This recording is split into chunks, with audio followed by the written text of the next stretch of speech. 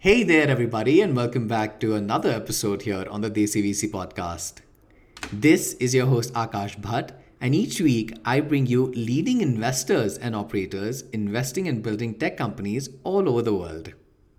Well, like every other episode, I'm really excited to share this one with all of you as well. I have a very good friend and investor, Tarun Sharma, sitting across the table from me today, and I'm extremely confident that his learnings and journey within venture capital makes for a fantastic listen for any operator or investor within the Indian landscape.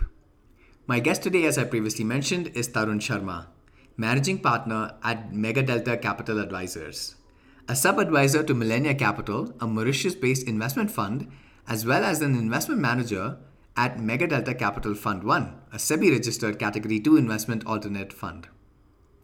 The fund is invested in companies such as Goki, Nova, Idify, Naptol, FirstCry, MoneyTap, among many others.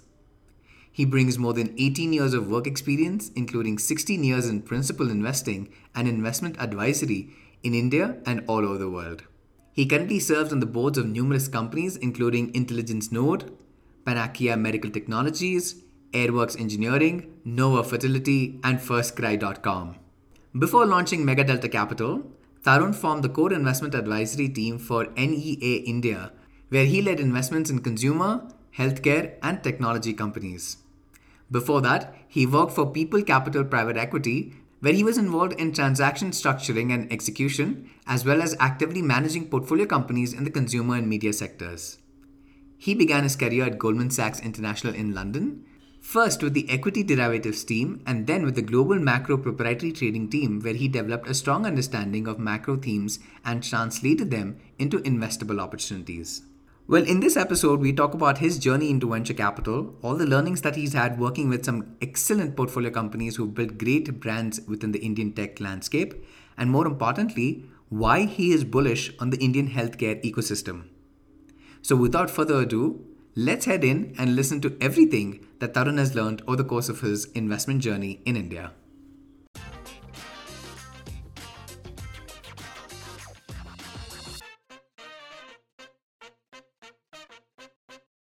Hi, Tarun. Welcome to the Desi VC podcast. I'm extremely excited to chat all things investing with you today and take a walk down memory lane into the early days of your journey and everything that you've encompassed over the last decade and a half or so. But before we go ahead and talk about the meat of the conversation, firstly, welcome to the podcast. And how's the year kicked off for you? Hi Akash, it's a pleasure to be here with you. The year's gone off well. I had a viral fever early in the year, so got that out of the way. But otherwise, no, I'm excited about this year. I feel there's a lot of interesting opportunities that come up in times like this. There's some interesting work that our portfolio companies are doing, so I look forward to how they are performing and how they do in these times. So yeah, the year's it's an exciting time. Well, you and I both got the viral fever out of the way at the beginning of the year. So that's something that we have in common outside of the other things that we talked upon before we got onto the recording. When we'll come to a little bit of that in a short while. But one of the things that I typically kick off the episode with is trying to understand how people eventually end up in venture capital. Because when I look back at my own journey, and we were discussing this a little while ago, I'm an accidental VC. I never thought that my career would eventually end up here where I am today. And little did I ever think that my life would be here in the United States of all places. So I'm curious to understand how things played out for you because, as somebody who went to engineering school and then business school and then private equity, how does that path really end up in venture capital along the years? And did you from an early days really even know that this is where you would see yourself 15, 20 years down the line, working with early stage founders, investing in companies and really, trying to be part of an ecosystem that's thriving currently in India? Yeah, no, I agree. I think a lot of it was just good fortune, serendipity, whatever we ascribe to it.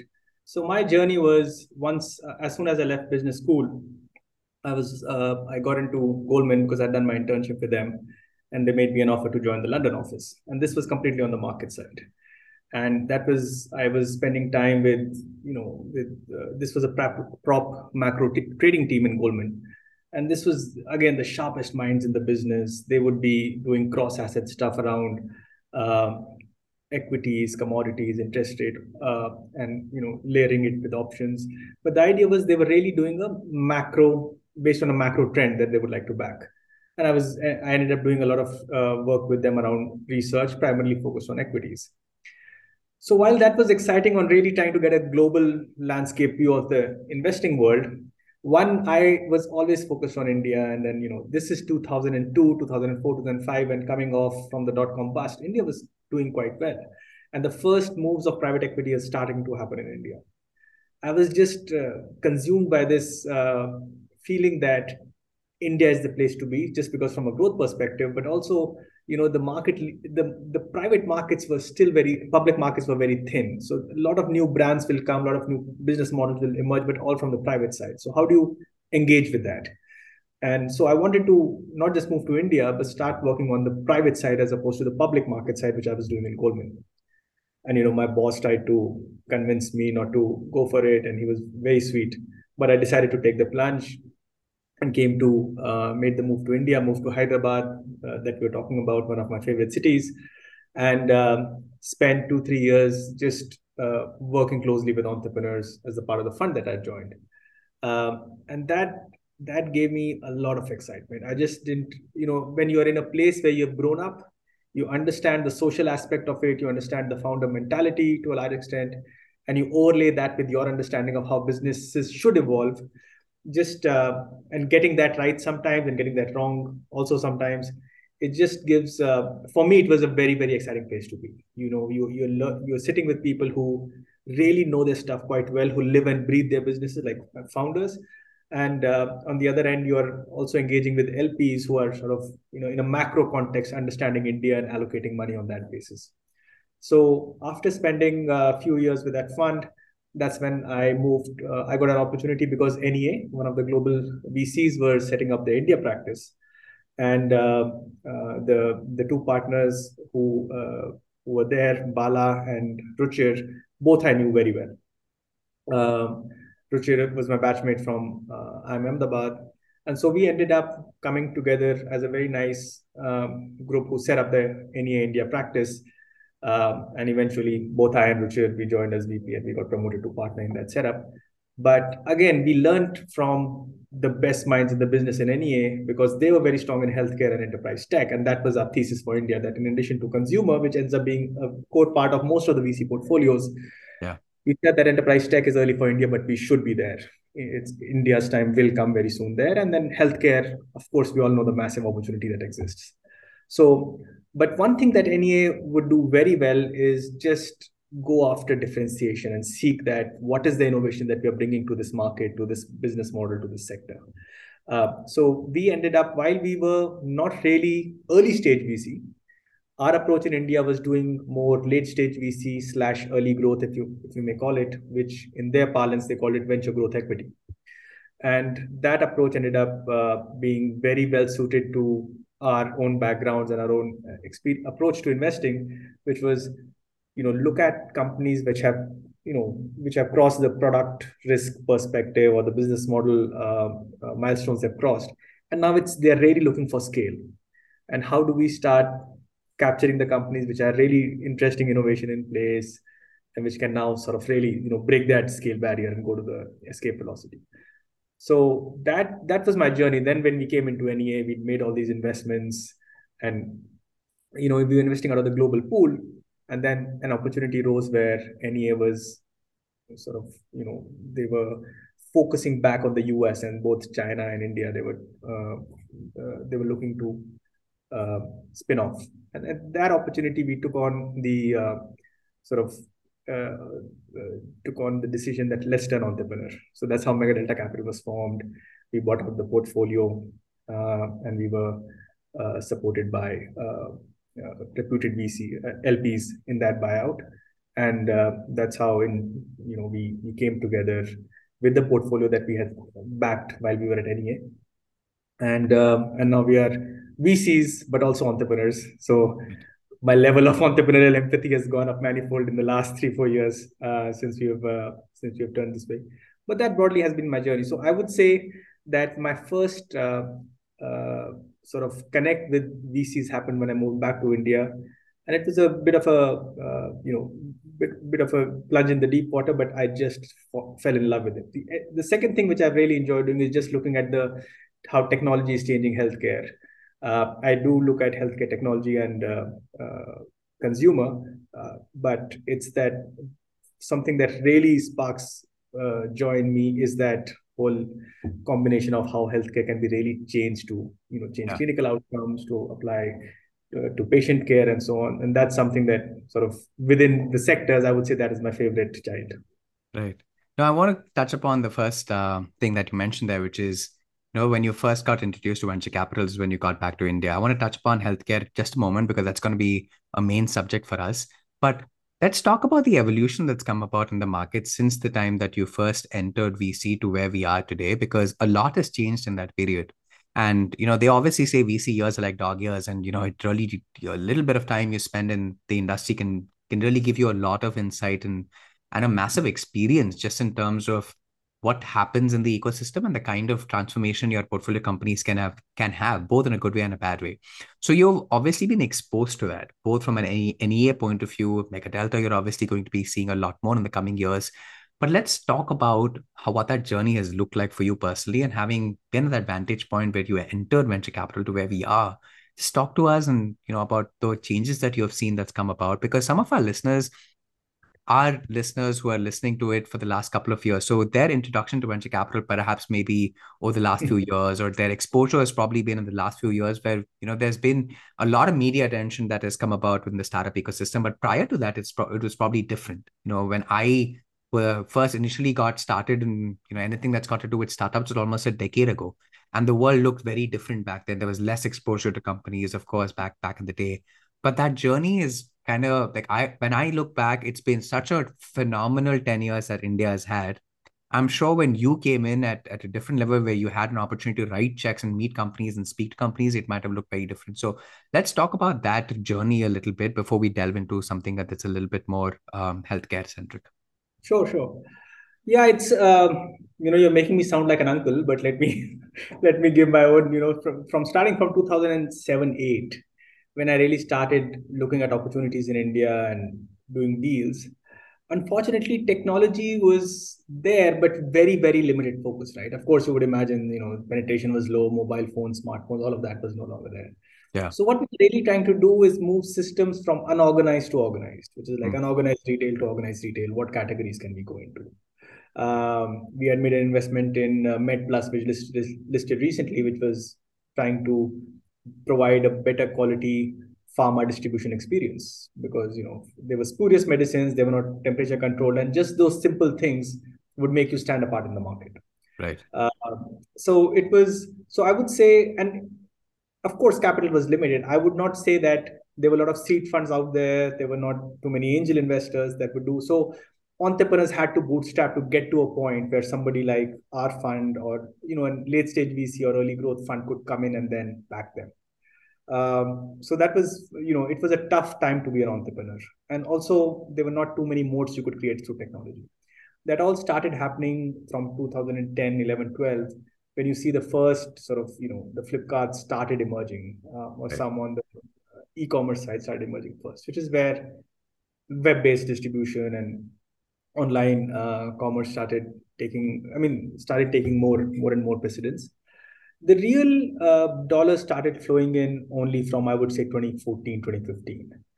Even in 2015, when we did our first enterprise tech deals, the ARRs were sub 500K, were sub 400K. So even what we were backing was really, do you have a unique technology?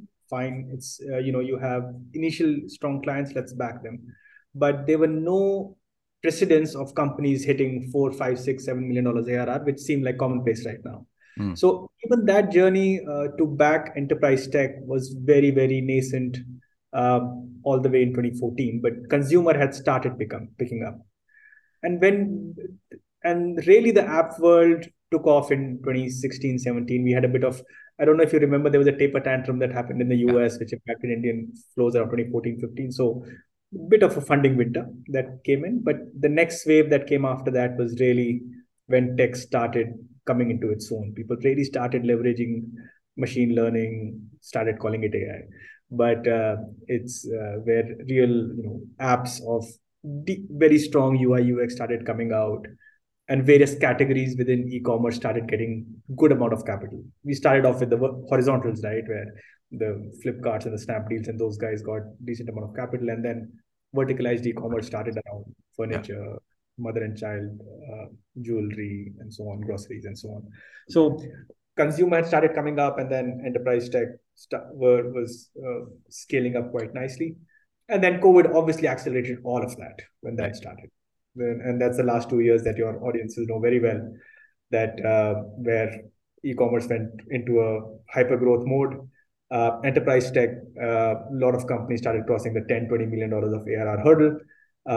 And it's, and of course, there's a winter right now, but I would say that has been the journey where right from in 10-year horizon, I've seen entrepreneurs really struggling to raise capital, to develop a moat on the technology side, to a place now where a lot of it seems commoditized. Yeah. How have you seen yourself change as an investor, Tarun? Because we've talked about the industry changing and a lot of technology and a few black swan events that have actually helped propel the industry. And at the same time, there's been a lot of foreign investors who have come into the country and obviously helped the ecosystem grow. But while there's been growth on everybody else's front, what have you learned most about yourself as an investor in the last, I would say, 15 years or so? Oh gosh, that's a deep question. If you'll indulge me, there's a little ghazal that I know that reflects on this. I'm going to love So this. there's a Pakistani poet called Ahmad Faraz, and he wrote a ghazal. किस तरफ चलती है अब हवा नहीं मालूम, हाथ उठा लिए सबने पर दुआ नहीं मालूम. And then there's a nice couplet that comes in the middle which says, मंजिलों की तब्दीली बस नजर में रहती है, हम भी होते जाते हैं क्या से क्या नहीं मालूम. Wow. So basically it talks about we are focused on our goals so much, and the goals keep changing, but we also keep on changing that we don't realize. Right. So it's a bit of I would say, if I look inside, I think I started off being in VC focused a lot about, it's all about crunching the numbers. It's all about understanding how technology is being leveraged, the business model. Uh, but the more you realize, you spend more time, actually that aspect appears very simple. You really need to, most of the money that you make or the bad decisions you take are based on, have you timed the opportunity right. And Mm. we were talking about it, you had a great food tech play, but it was just too early in the ecosystem. Yeah. And it's all about timing it right. So you have to take a view from a social, environmental, technology perspective. Are you timing it right? And there's only so much you can progress about the future, but a lot of it is the human element of it.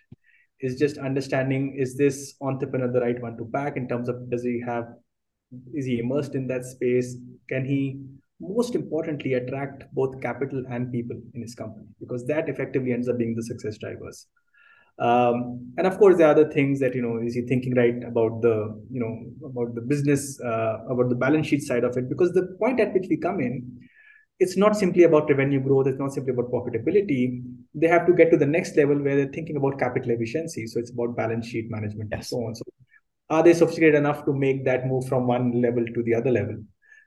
So it becomes so much about the founders and people. So from my perspective, I have started appreciating the ability to spot and understand the founders, and back the right ones, and of course be on that journey with them as a partner throughout that throughout the investment period.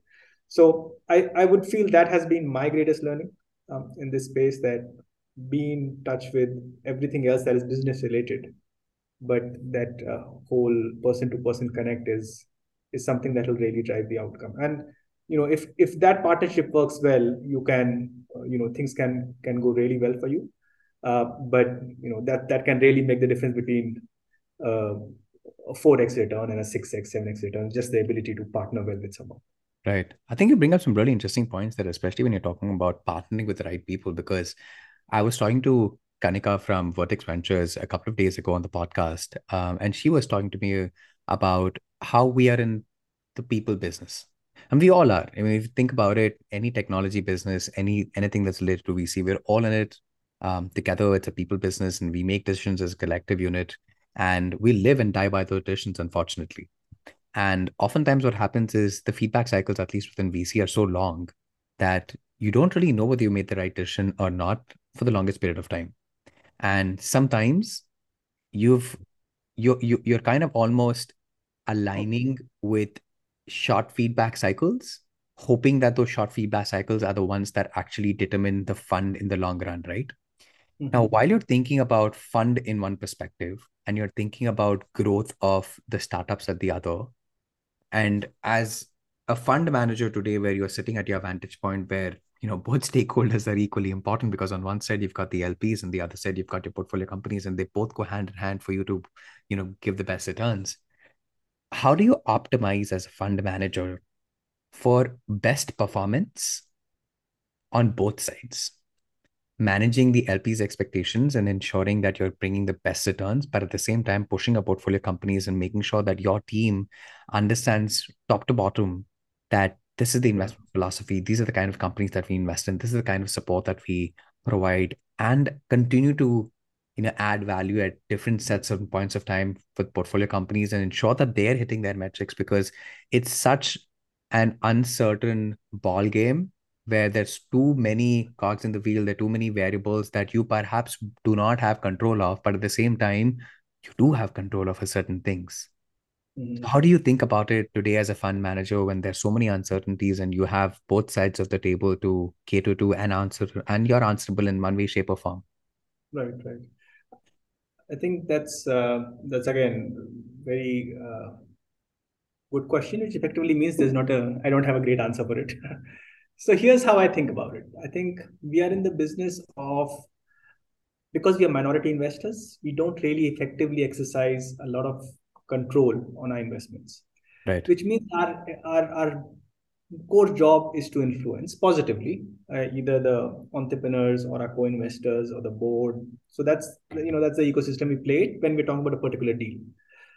If you go, and that's one, I think, a big shift that a lot of investors need to do. I think a lot of investors end up thinking that because I have given some money to a company, I now control the entrepreneur, control the company. I think that's the wrong mindset, and I think it's Yeah. going away over time. But I've seen that sort of being sticky in some areas. So With as long your permission, may I interrupt you for a moment?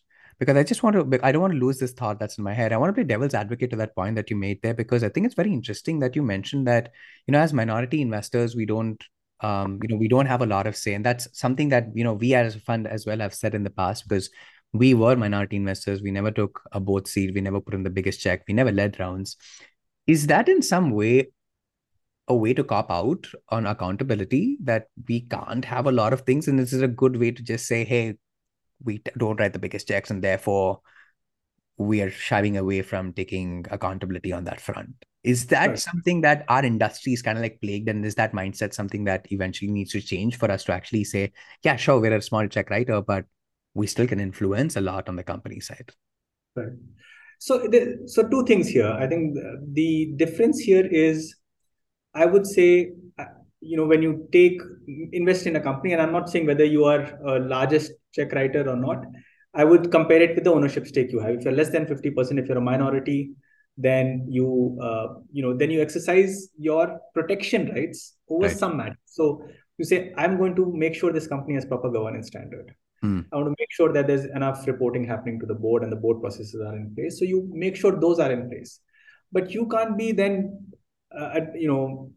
sort of compelling the entrepreneur. I don't want this hire to happen. I'm not comfortable with this hire. I want you to hire this guy. I want Right. you to go into this market. I want you to develop this product. Those things you cannot be forcing the entrepreneur to do. You can, like I said, you can. So on the business side, you have backed the entrepreneur for a reason. If you are doing the entrepreneur's job, then one of them is not needed.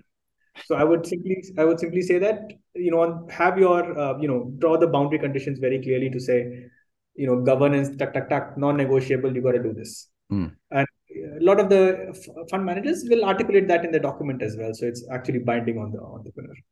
Whereas on the business side and all that stuff, I will exercise my oversight. I will, of course, tell you when things are not looking right and so on.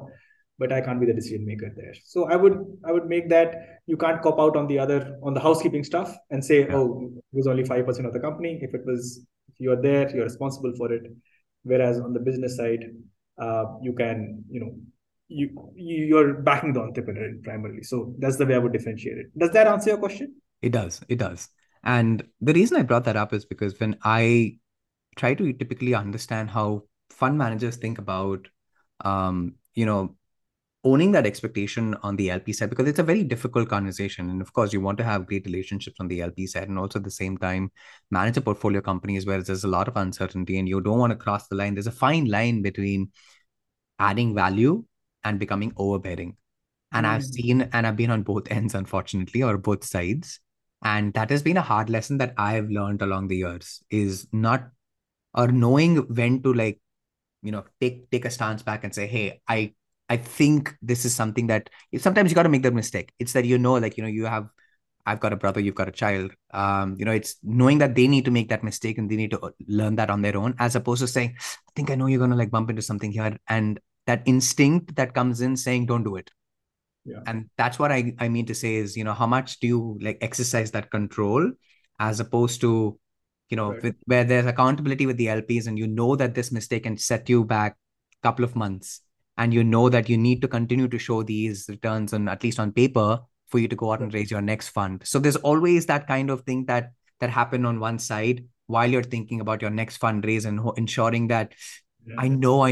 I need to like hopefully step in. I can step in. I can help you. I can nudge you in the right direction because it is a very self-serving business also in a way. We all as, investors or you as a fund manager will also try and look at it as, hey, I'm accountable to my LPs. I'm also trying to be self-serving here and try to like, of course, bring some returns to everybody involved. So that's where I was coming from. And that's one of the reasons why I yeah. typically post this question to like all VCs and ask them, especially fund managers, how are they thinking about it? And what is their initial approach or thought process and framework around this? Yeah, I think the way we from an LP perspective, I would put it this way, right? That first of all, the I know what you meant by the example you gave, but we think of at least, I wouldn't say we, I would say I think of it as just being a partnership of equals, right? Mm, I I'm in the business of showing them the mirror sometimes, the entrepreneur, and giving them what my learnings have been, up to them to accept or reject it. And it's the relationship that you develop with the entrepreneur, determines how they accept it. So if I have a good relationship, I'm saying, look, I know you feel strongly about this way, but trust me, this is the way it's going to be. uh, Depending on the relationship, they would take it, and if things go wrong, then the relationship doesn't get affected. But you always are mindful that you don't know, you don't have all the answers. You have some experiences, you're trying to advise them based on the experiences, you may feel very strongly about it, but eventually the decision is theirs to take.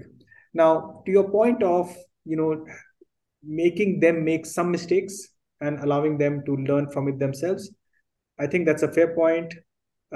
We do end up sometimes not being too prescriptive on things such as hiring or people, the way we want people or the team that they're building, because they have to deal with the person on day in day out. If I advise them because of some experience I feel is relevant or irrelevant, it does not cover for the chemistry aspect of it. So I'll let them take a lot of those decisions, and which they rightly should. What Where we as investors get sensitive is, for instance, we are getting into an exit mode. We have 8 months to exit, 7 months on exit. I would at that point make the request not to do any experimentation, which might sort of provide a little bit of turbulence or blip in the numbers. I mm, would say just keep the ship steady. You're into discussion with with an investor who's coming in. Don't try too many experiments at this point. Just keep it, close the transaction, and then move on. And that way, I'm also being responsive, or is accountable to my LPs by not letting them do things all the time, especially when my fund returns or when my exit is in question, or even or any other transaction is happening, which is a very milestone event for the company. So I would say on those issues, I would be a little more sensitive and tell them that, look, deal making is something I know very well. Run the diligence this way, engage with the incoming investor this way. Don't try all these experiments. So I know when I need to push the pedal and really impose my views, I would say. and developing on the depending on the relationship, they will accept it. Okay, Tarun, this is your this is your grounds. I will cede to you, but on the business side, it'll always be a discussion. I think this. What do you think? Can we get to a common ground there? Because he's the or she's the operator in that case. Right. No, I think you've given a great example and explained yourself out there. And that was what I was hoping to achieve with that question. I think you provided more insight into how you think about it. So thank you so much for that. And moving along the conversation, I know there were a couple of things that I wanted to touch upon over the course of this journey. One is just some of the learnings that you've had by working with some of your best performing portfolio companies and the not so best performing portfolio companies as well, because I think there's a great bit of learning that you can have from both. Now, from your NEA days to where you are now at MegaDelta, I'd love to understand what are some of the key traits and good things that the best founders have done that perhaps can serve as a piece of advice today for any founder that's out there building. Because you've had some very successful companies as part of your portfolio. You work with some great founders, in fact. So, what have you taken away from that experience that you can share with some of our listeners who are either budding entrepreneurs or one are already entrepreneurs who can perhaps use those insights to incorporate that into their own entrepreneurial journeys today? Sure, sure. I would let me give so one of the successes in our consumer portfolio has been firstcry.com. Yeah. And when we the good part about this company was that we were meeting this company, tracking them for a while. And then Supam is a great operator, is a great entrepreneur who saw this opportunity. And there were times when the market was not very supportive, but he stuck through it, and sort of gave a great outcome. And hopefully they'll have a great IPO down the line. But the learnings from my that I can take from my investing journey with respect to First Cry is, firstly, Supam was very, very mindful of the Indian consumer. He was very clear that an Indian mother who's just had a kid, she's not going to rely on pricing, right? You just give her a discount doesn't mean she's going to buy it. It's the trust, the brand value, quality of the product is paramount. Secondly, she's always short of time. You need to have good quality fulfillment in place. And he was not stuck to a US kind of model or pure online. He was omni-channel from day one. This is from 2012, 2013 onwards when it started. He had franchise offline businesses in place because, again, the buyer mindset was, if I need to buy a diaper, fine, I can buy it online. But if I need to buy a pram, I need to buy baby gear, I need to buy apparel, I need the touch and feel to see the quality. So they made sure that, of course, they had offline presence, but the conversion from offline to online, they would really push it, and always having a view to building a brand. So, for instance, their own in-house brand that they developed is now, if I remember correctly, I mean, although we exited a while back, is almost close to 50% of the revenues. So they have developed a brand play within a marketplace, which is very meaningful, very high margin, and so on. So the learnings from the founder there was having a very deep understanding of the buyer of whom I'm serving, having a very strong sort of insight into what business model might work. It has to be a combination of online and offline. And after that, everybody else is now talking about omni-channel model, but they were very the first ones in that, and we had to explain to our US IC because they had invested in diapers.com and they were like, hang on, why are they doing this offline? But we got it that where he's coming from. And then the third aspect is always thinking in terms of brand. India is a brand scarce company, a brand scarce country, sorry. So the more and more brands that you can push and that you can create in India, the value of the company can really go up manifold. And of course the good aspects that from a financial perspective that come on the back of it. So that was one example that I really sort of enjoyed in my journey, and I was learning from him as it was, from a consumer perspective, how he would read the consumer. It was fascinating. What about if you take maybe not an example, but what are some of the things that you've learned from the founders that unfortunately have fallen wayside and probably not built the best companies or not really tapped into the potential that they initially showed? What are the learnings from the not so best performing companies that you've had?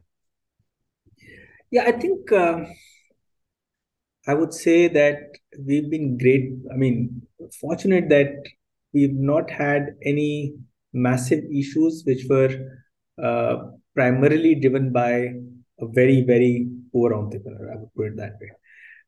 In the companies where things did not pan out as well, it was a combination of, in most cases, I would say, a regulatory change not going the way we had expected.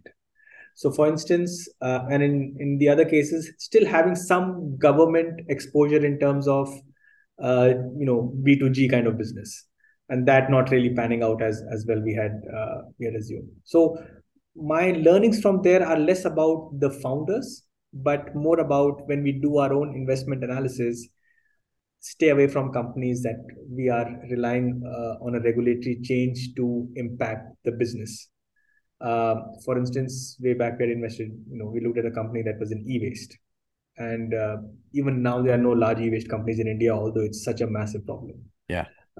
So it's some of those where you rely on a regulatory change to happen, but it didn't pan out. So those are the risks that I would say we have taken out from our investment thesis, that no, very limited government exposure, be it on the regulatory side or be it on the direct as a client on the customer side. Right. Uh, I wouldn't say there are for some of the entrepreneurs. I think being able to call it quits early when the regulation and this thing is not going in your favor is probably the one thing I would highlight is be don't be too um invested in your idea, that you cannot sit back and say, hang on, is it still viable in the current market context, or should I just keep pushing on it? While one thing that we all know that is a biomarker for an entrepreneur is that they're optimistic, they will keep on plugging away at it, but at some point it becomes the ability to pivot becomes critical as well in some situations. I would say that flexibility, I don't think, where things have gone off for us, I don't think we got that feedback from the entrepreneur. But other than that, I wouldn't have any massive examples to share in terms of learnings. No, this is great. I mean, I think you've really talked about, some of the great learnings that you've had both from either side of the performance of some of the portfolio companies. And one thing I really liked, especially with the last answer there, was the fact that, not being tied and married too much to the idea. And I love the concept of founders being chameleons. And a chameleon founder is that who has the foundation knowledge of, like every aspect about what's happening in the ecosystem and can, change colors if needed. And also at the same time, be very malleable. And, we talk about, you know, venture capital in the context of, camels and elephants and dragons and unicorns and everything. But I think what we And don't cockroaches.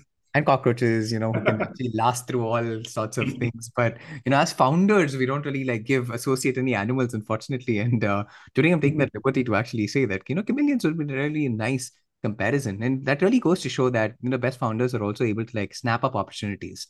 A great example is that work. A company that was almost no way close to where it is right now, but during the pandemic was able to like quickly snap up the opportunity and say, hey, we'll get into like manufacturing and really transform the company itself. Right? That's a good example, small example, but a good example of a company that's or founders who have been able to take that initiative and run with it. And that's what I mean by chameleon founders is just being open to ideas, and you kind of have no choice but to learn that things will eventually change in the industry, and how quickly can you really go out and change. To that point, what I've seen is the founders who have a very strong ability to set organizational and processes Yeah. are the ones who succeed massively at this, that zoom out, look at adjacencies and try and see what I can do. So Mhm. if you're in your core business, you have set up enough processes, systems, people in place that allows you to take a step back, and I can really see, okay, what else can I do strategically in the business to add value to the core thing, or really go into a much higher value part of my value chain. That just gives them so much more bandwidth and ability to really go after that opportunity. And those are the best entrepreneurs who can do it. Otherwise, you end up falling in the middle, that you cannot focus on a core business because it still needs you. You're going there negotiating your contracts and you're doing all that. uh, on day-to-day action versus really going and exploring a new business opportunity on the side. So I think that there are people who are restless by nature, who will want to explore new things because the core business just ends up, you know, they want to do something new. But as investors, what we end up doing is to understand that aspect of their personality and to say, fine, you can go and hunt for new opportunities, build a very solid team underneath you, and then Mm. you have the ability to go and do that. So it's how you can leverage that aspect of the entrepreneur really sharply without your core business being under any kind of risk. Yeah, I think for that, you need to have the right set of people as well. And I think, as you Mm. mentioned as well, the foundation to a good business at any point of time is going to be its people.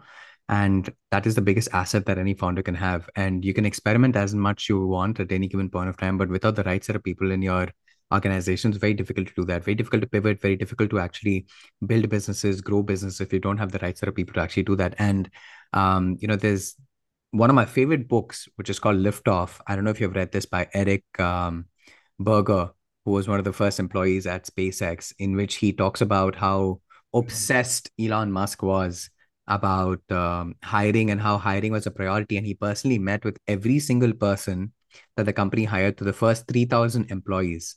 And that required late nights, weekends. But he felt that it was more important to get the right people for his company than anything else. And that obsession of building the company starts with the obsession of hiring the right people.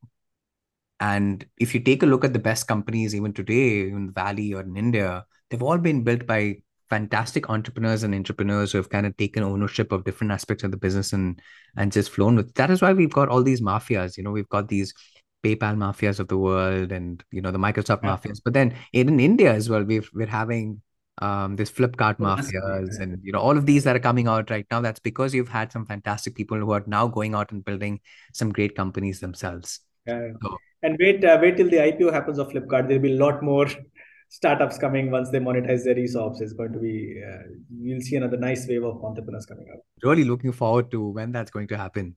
Yeah. And in the interest of time, I could have continued talking about this for a longer period, but then I want to talk to you about healthcare just a little bit in the last segment because Sure. this is something when I talk to about every investor, and nobody's had a very clear cut answer to this. And I'm hoping somebody who's invested in this space can probably add a little bit more insight. Now, when you take a look at mature markets, maybe Europe, China, United States, and we look at the healthcare industry as such, we see how plagued by problems it is. Even a mature market like the United States, Yeah. the healthcare industry is, to nicely put it, fucked up.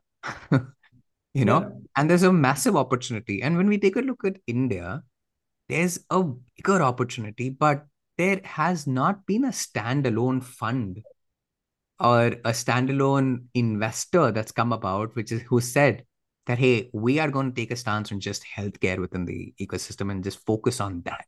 We've seen we've had agnostic investors who will invest, who've supported growth. You've obviously had the big five and all the other investors who have come along and said, we'll invest, foreign investors who've been investing.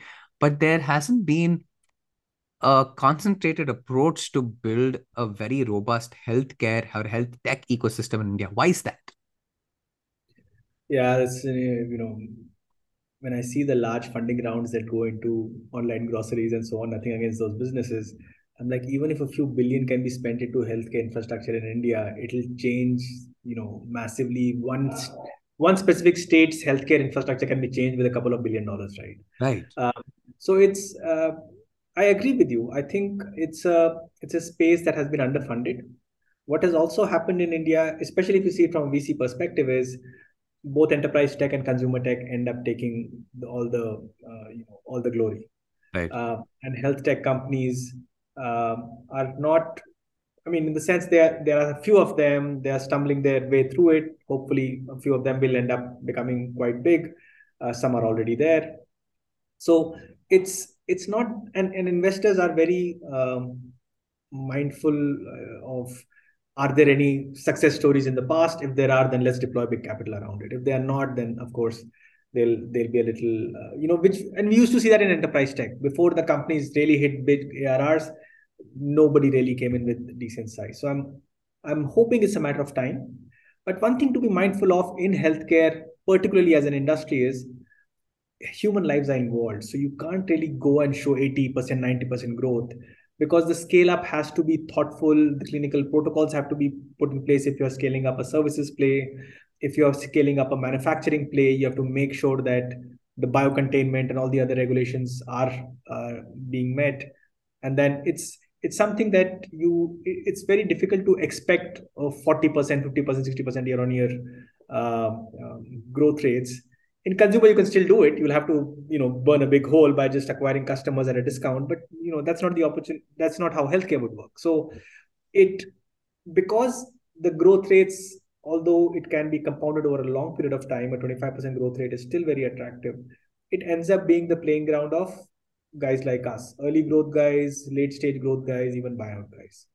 So I would assume that health tech may see only sporadic intervention by VC funds, but late stage guys, there is enough capital that we see that is there for healthcare, especially in times like this, right, where people like defensive sectors. Profitability is very important, and all these guys have a nice track record of profitability, so they come in there. But you're right. In even in NEA, we used the lot of the healthcare was around biotech Right. on the VC side. We did several, investments on the services side as well, but they were little more growth, whereas biotech was really early stage. You're backing a molecule and for a rare disease in phase two, for instance. India, that market unfortunately doesn't exist. So I would say, so what does health tech end up doing in India? They end up, doing a lot about I'll deliver pharmacies, I'll do teleconsultation, I'll do diagnostics. Most of the money is in diagnostics. So everybody starts chasing diagnostics. You've seen the stock prices of the diagnostic listed companies come down.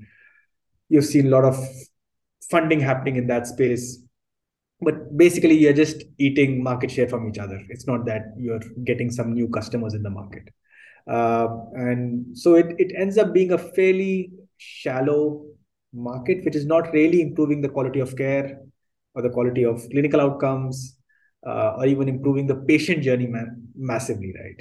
So I think the place that will come, and the markets need to mature for that, is when you really go into disease management, when you say, look, I'm going to take care of your whole journey, right, from your diagnosis of, as a pre-diabetic, to doing preventive care, to doing allopathy, in addition to doing coaching. All of that, I'll take care of that whole journey. And if you need tertiary care, you need to go into a hospital and you need to do tests, all that stuff, I'm going to, handhold you through it. Once those kind of plays start coming up, that's where, the real value gets created, and you can, see good growth. But right now, it ends up being a little point solutions. I'll make a device that will track your blood sugar. I'll do some coaching for you, online and offline. But that's where the real juice is, and it's not there right now.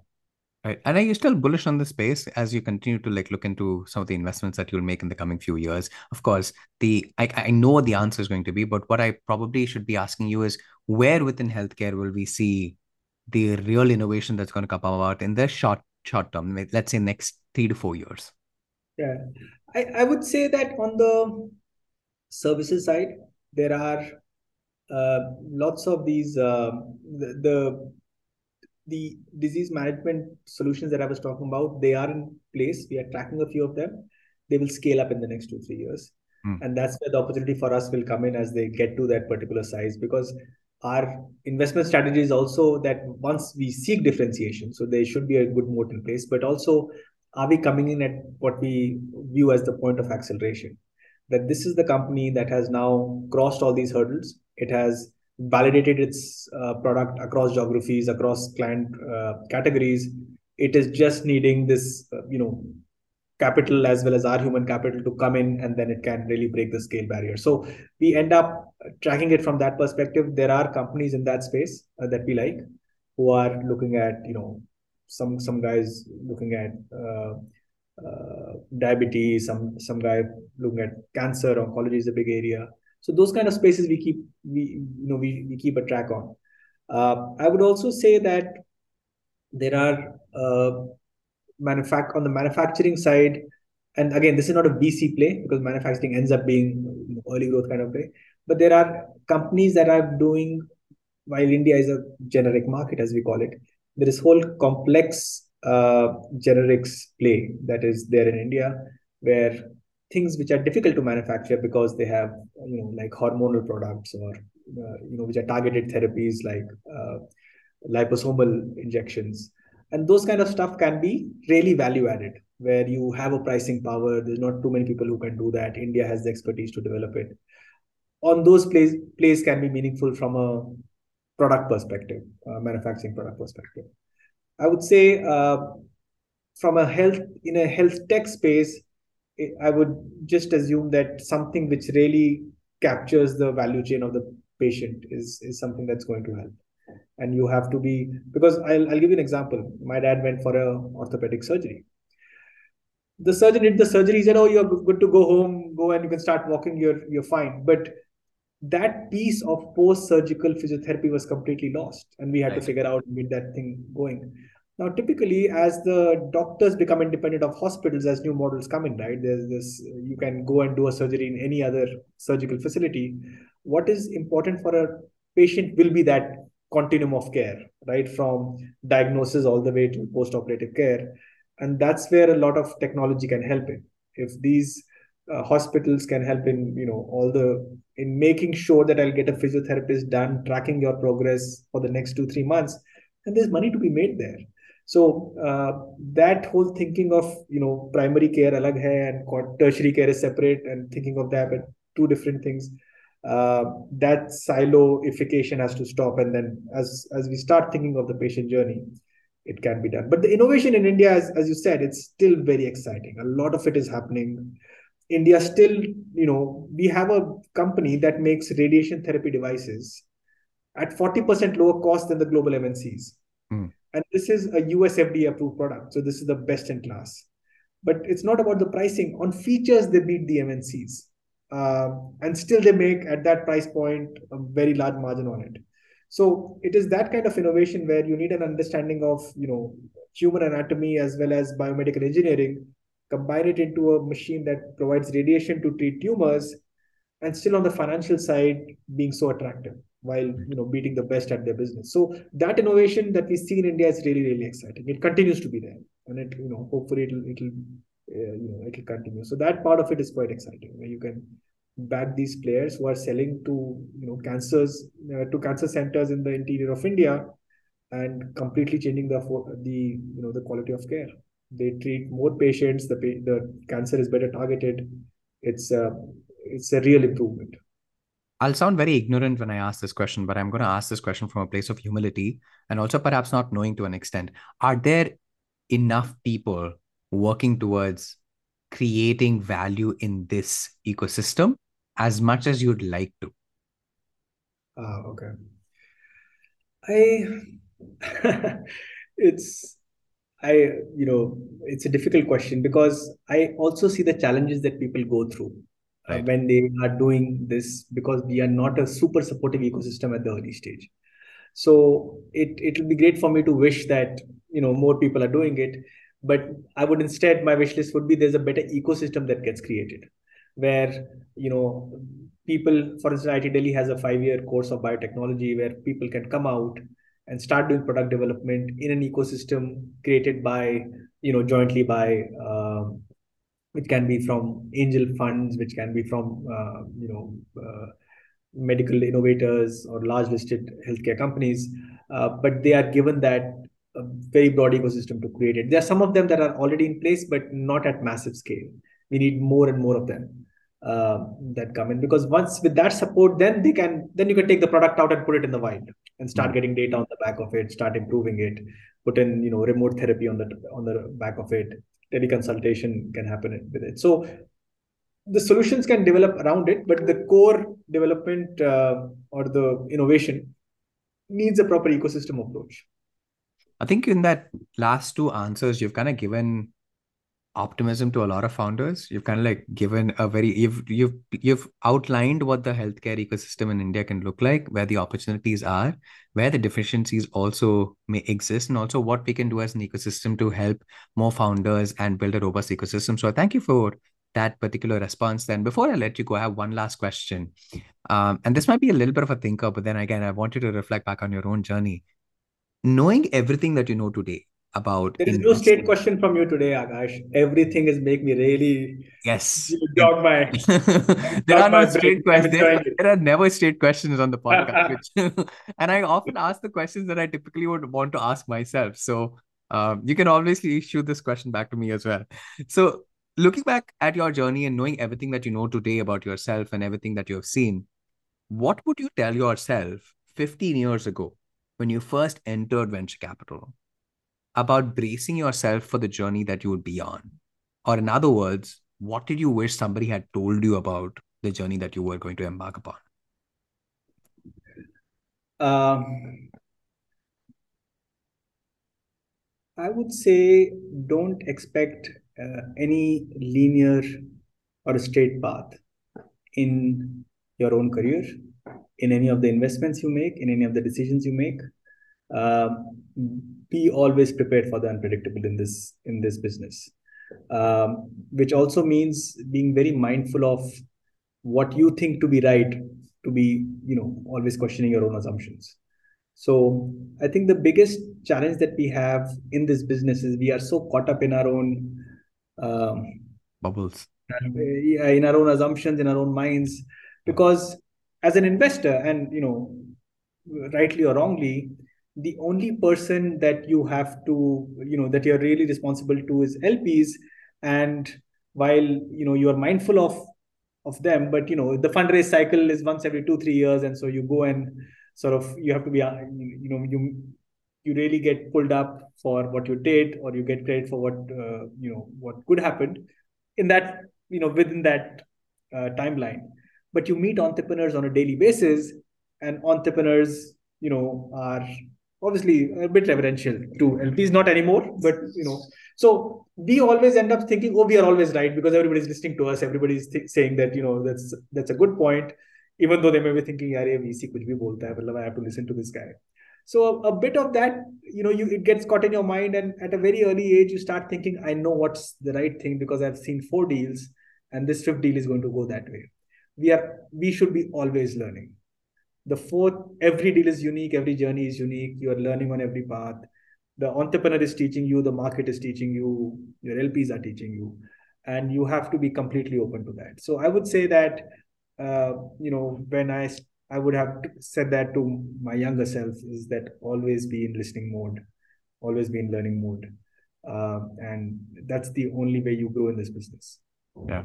Oh, this is fantastic piece of advice. And I don't think there's a better note that we can end the episode on. And you've been nothing but generous in terms of sharing your insights, all the learnings that you've had over the years, and most importantly, being candid with everything that you've learned about the Indian ecosystem and working with the founders and sharing some frameworks for us. I don't know if you kind of like realized it, but as you were sharing some of your insights, what I took away was fantastic frameworks for investors, fantastic framework for fund managers, fantastic framework for an investor fund as a portfolio supporter.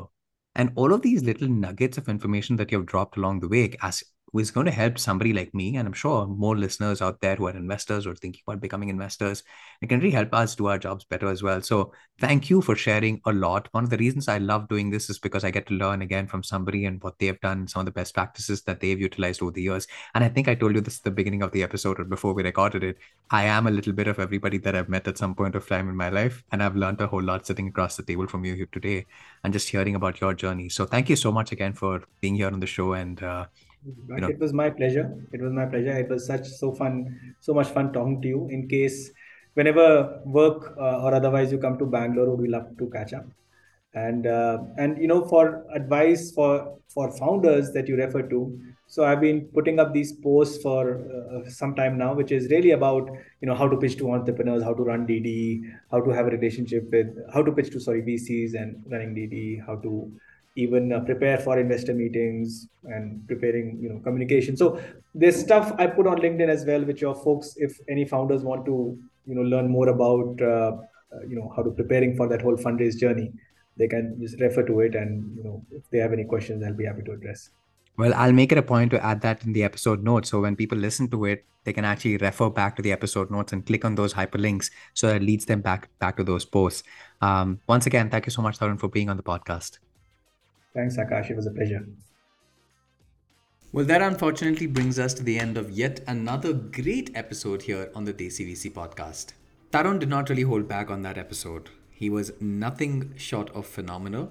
I really enjoyed speaking to him about his entire journey in Indian venture capital, all the way from his time in NEA to what he's doing today with MegaDelta Capital. It was great to learn about some of the challenges from his perspective about what has plagued the Indian healthcare industry and his learnings from working with some of his closest portfolio founders. It's insights like these that make this podcast a very interesting listen. I get to learn from all of these investors and what they've done really, really well, and some of the learnings that they've had from some of the people that they've worked with and the ones that have not unfortunately done a great job. Well, if you're like me and you enjoyed this episode and all the other ones that we've brought you so far, please go ahead and rate and subscribe to our podcast on your favorite podcasting platform. It really helps others discover the show, but more importantly, keeps you updated about all of our future episode releases. So make sure you tune back in again next week because we've got a great guest lined up for you here on the podcast. I'll see you on the other side in about a week's time. Until then, stay safe, everybody, and continue to keep hustling.